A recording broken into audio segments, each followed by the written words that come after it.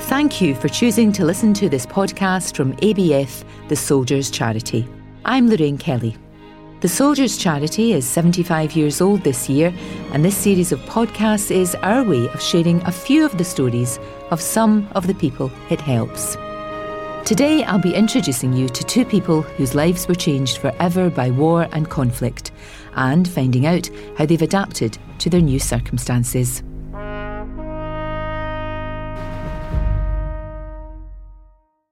Maldwyn Jones served with the 1st Battalion, the Welsh Guards, in Northern Ireland, Belize and Cyprus. In 1982, he was serving on board the Sir Galahad, a ship which was bombed and set ablaze in the worst British setback of the Falklands conflict. They did sort of explain to me what I was going through. I had survivor's guilt.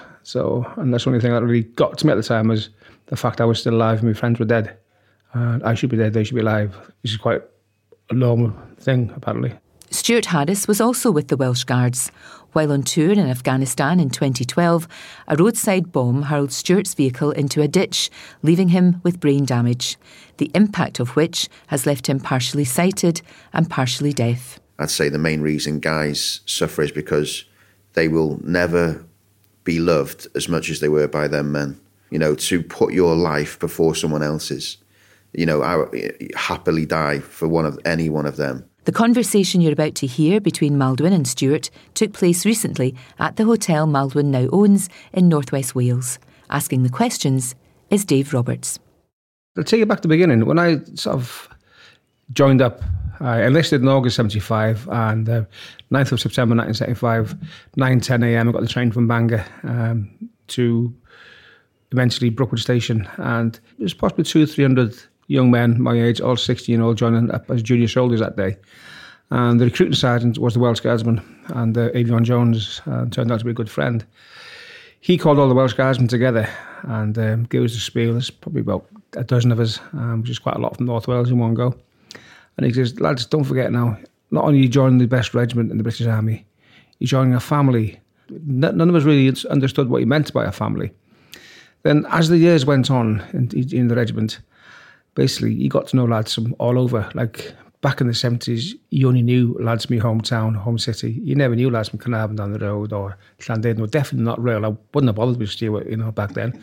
But that brought us together. I had friends from all over Wales, not just the next village, next town. And these friends become family, became close. You shared your intimate secrets with them. You'd share a bath with them, you'd share a shower with them. If you don't have a packet of cigarettes or a cigarette, you'd say, can you borrow me a cigarette? And if you had no money, they'd pay for you. And it was that kind of the unspoken rule, really. They knew when you had a problem. You knew when they had a problem. I mean, more so than anything, 100% trust. I think I've heard you say to me in the past, it's a family that we chose for ourselves. Yes. That was quite powerful. That's something that's always stayed with me. And I didn't realise it, like you said at the time, when it's said to you, you'll never beat these days. And when you're in, you don't quite realise, do you? It's not until when we leave and you realise that they were the best days of your life. I mean, I left 26 years ago now. Yeah. I left before you joined. Yeah. And here we are now together, and you are still part of my family. Yeah. So it's not just the guys you served with. It's something that just naturally happens. Because once you're a Welsh Guardsman, always a Welsh Guardsman. I remember one Regiment Sergeant Major, Emlyn Pridham, very nice man, very good Sergeant Major. And Regiment Sergeant Major in Berlin, 78, I believe. And he described the Welsh Guards, 1st Battalion Welsh Guards, as a small Welsh village that moved around the world together. And I thought, that's a fantastic description. And the thing is, it still is the case now. But now it's a multicultural Welsh Guards village now, and it's completely different now. It's amazing how much it's changed, and it's great. It's so much better these days. So I know that when you came out of the army, you found it challenging. What were those main challenges at the time that you came out? Feeling isolated, helpless, lost. It was quite a lot. And working in civvies, I mean, as squaddies, we've got a very, very dark sense of humour. We've got a lot of sarcasm, low patience with civvies, because you're so regimented and things are done, bang, bang, bang, bang. You're told, do a job, you do it, get on with it. You don't faff about. You get it, you do it to your best ability, you finish, you move on to the next task.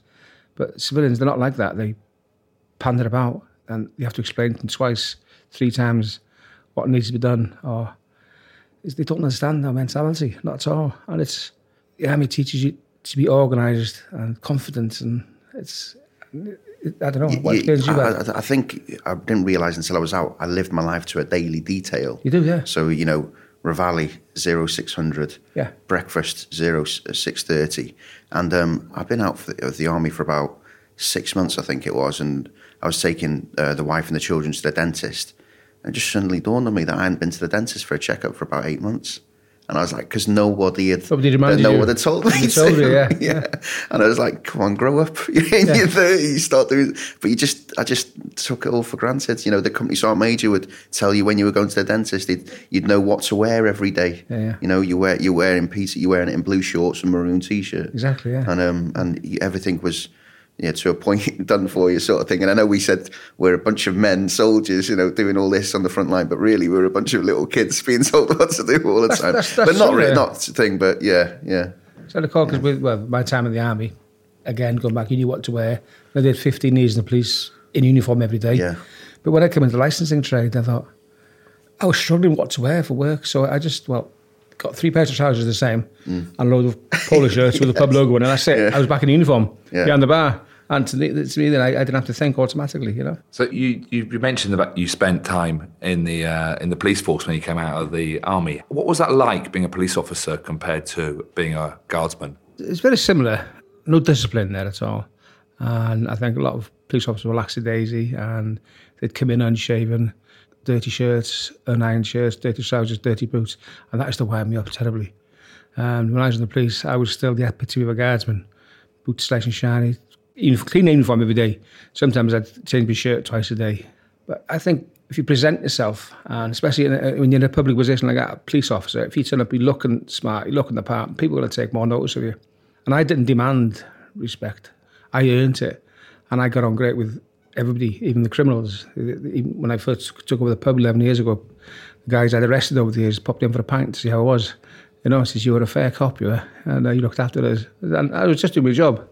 So, that's nice, You've commented before on the fact that you recognised quite early on that after having left the army, you were suffering from PTSD.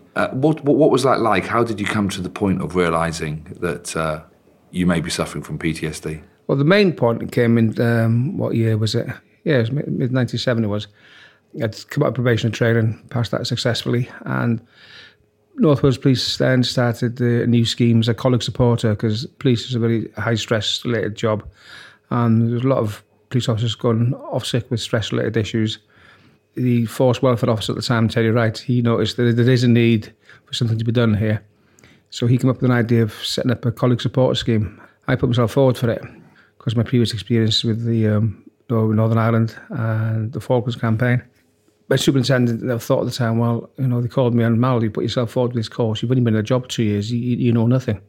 I says, well, I was in the army for 18 years and this is what I went through. So I explained my experiences in Northern Ireland and my experiences in the Falklands, especially to Galahad. And I think I'm more than qualified. He goes, I didn't know. So I did it. I ended up on the course in headquarters in Colwyn Bay. The course was going great. I put a lot of input into it because of my experience. And then on the day 4, we covered into PTSD as a topic. And in the morning, PC Marion Jones, who got shot in Colwyn Bay, late 70s, I believe, and he came to speak about his experience. And when he was describing what happened to him, he was in Old Colwyn, and the gunman came towards him and actually shot him. And he remembers the gunshot coming towards him in slow motion. Next thing, hit his face, and everything went back to normal speed. And that got me thinking about my day in the Galahad and the film, because when we were on the Galahad, the warning came there was jets incoming, and they came in that fast. They came in at 500 mile an hour.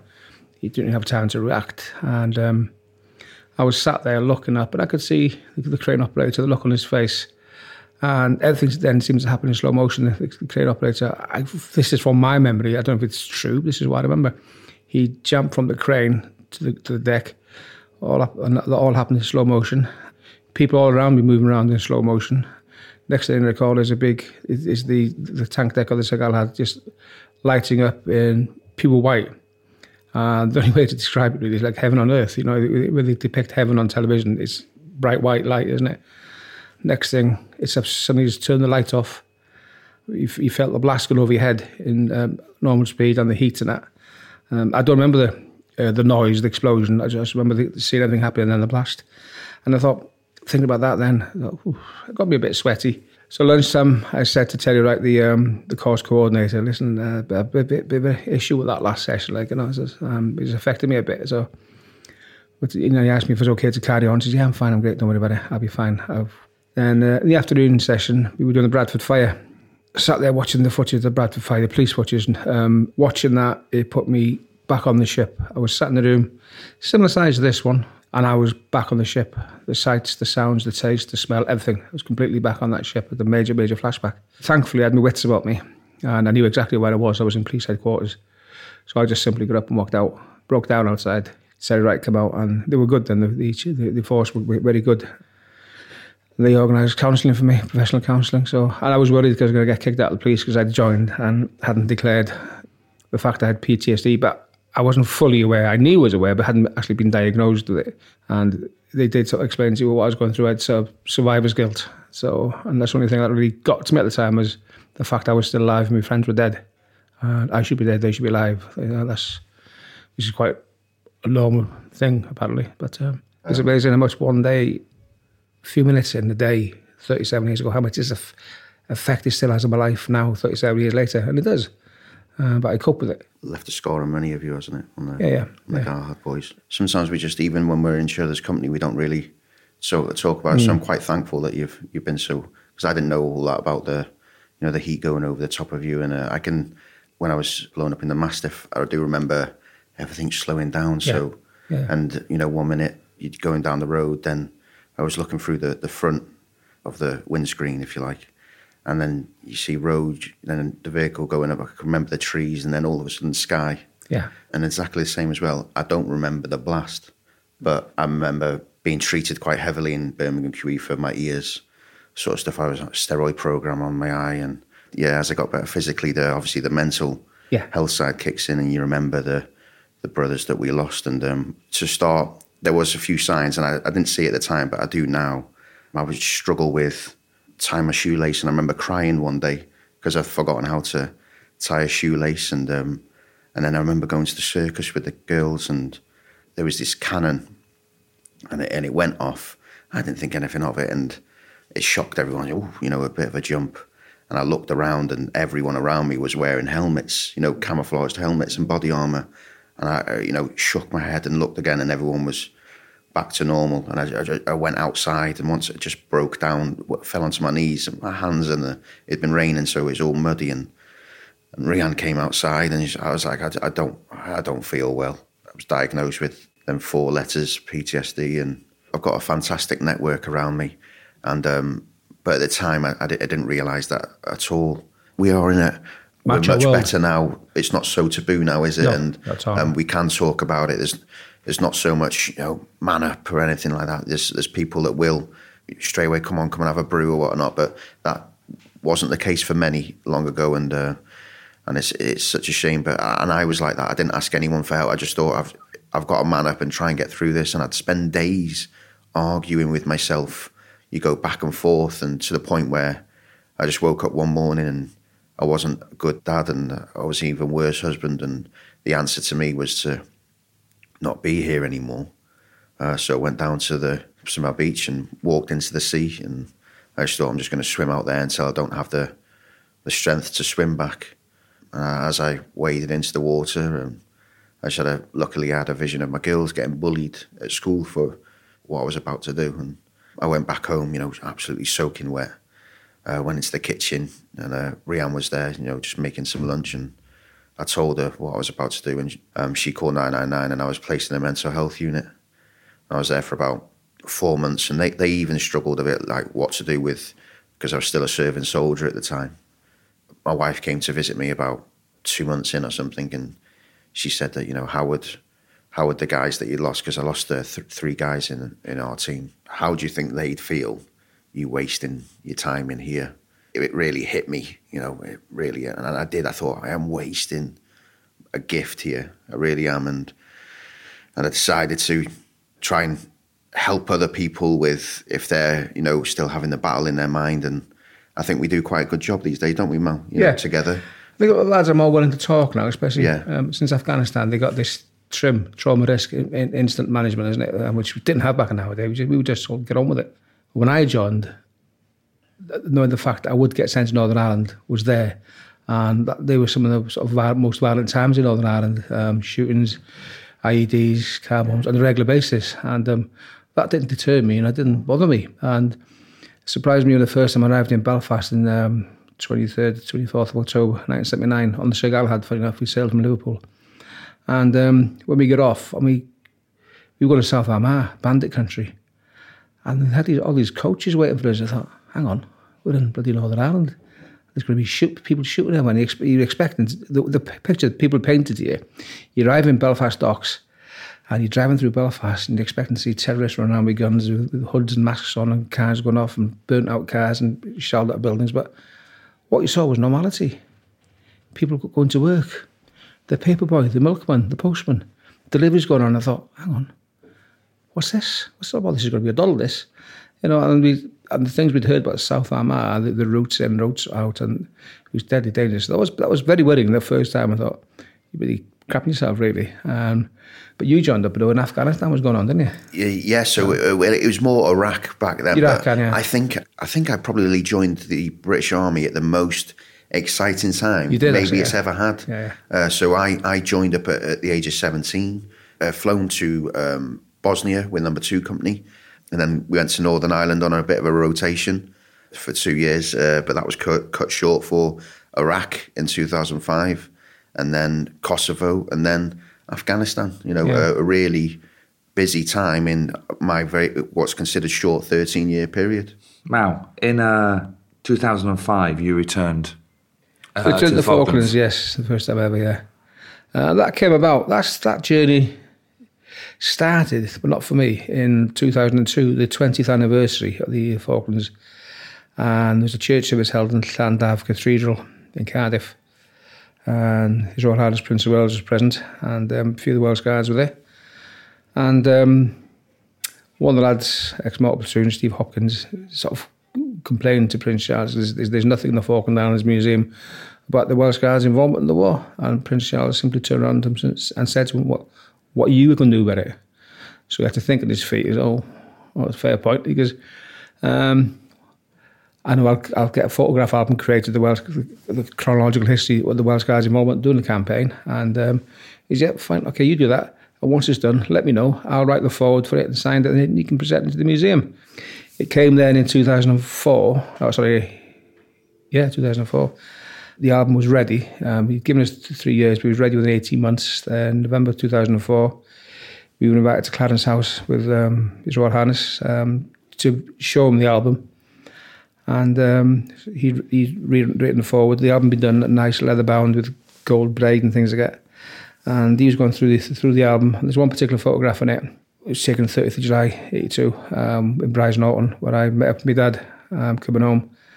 And I didn't expect him to be there because I'd phoned home from the Ascensions saying I'd be getting such and such a train, I'd be getting into Bangor. And you're looking out the window, you see hundreds of these people. I thought, I wish Mum and Dad were here to see this. Like, you know, come down the plane, I'm looking across about 200 yards, I see this little fella. I thought, Mum and Dad were dead excited to run across, and he had hold of me, lapel. My dad's only, 5'1", and I'm 6 foot, so he's looking up at me.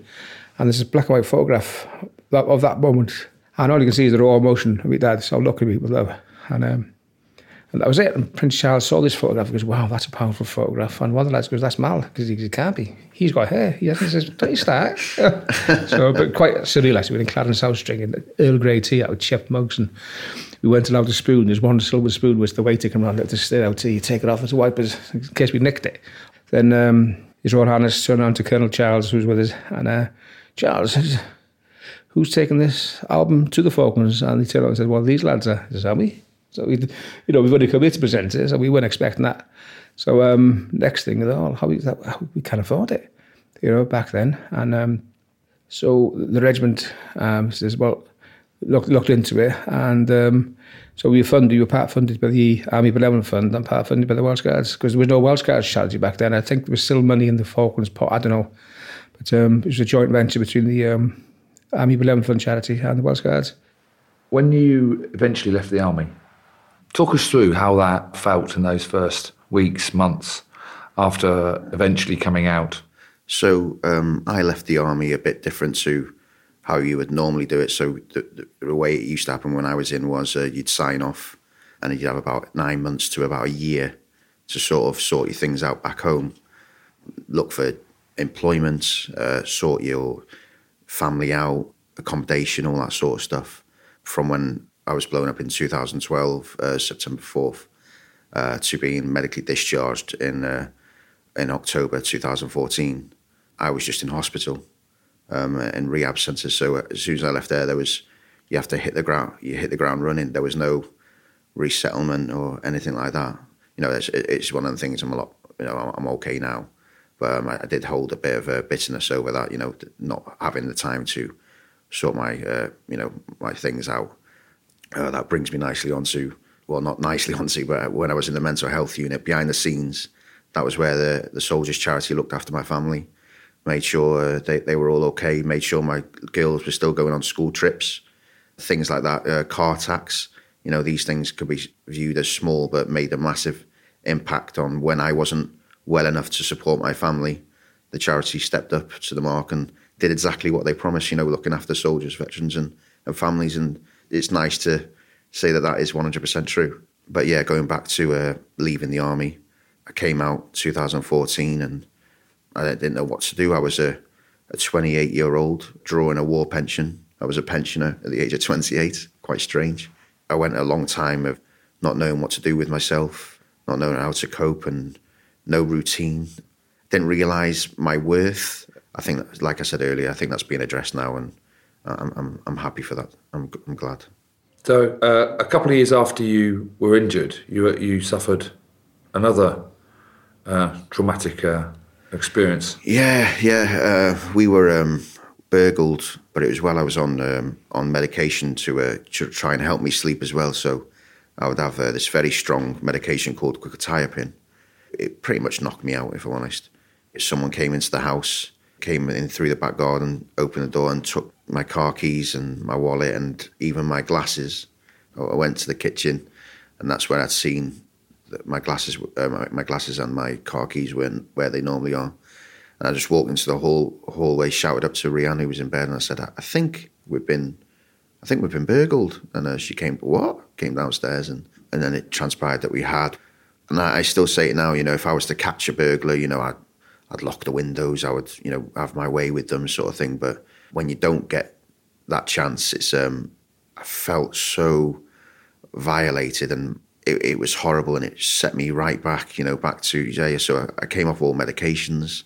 I thought no one is going to burgle me again. I'm going to be here awake. And I started staying up at night, you know, sleeping in the day, becoming a bit of a problem, you know, sleeping on the couch in the front room. Kids were coming home from school and there I was, you know, once again, as I'm moping around. How's that been, actually eventually asking for help and then and actually talking? Does it make life better? It makes life 100% better. As soon as you've asked for help, there's this massive weight lifted off your shoulders.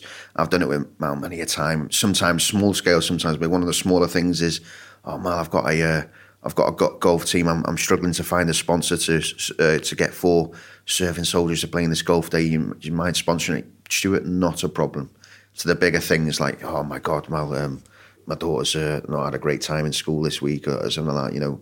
Can I come and have a bridge? Of course, Stu, the door's always open, just come down. But it's that old problem shared, problem halved sort of thing. You pretend, you kid yourself you can deal with it, but you can't. You do. I'm not one for asking for help, to be perfectly honest with you, because the system's let me down quite a few times. When I have been to the doctor for help, it says, oh, right, we'll organise some counselling for you. And 18 months down the line, you get an appointment out of the blue and you go and says, right, a quick assessment.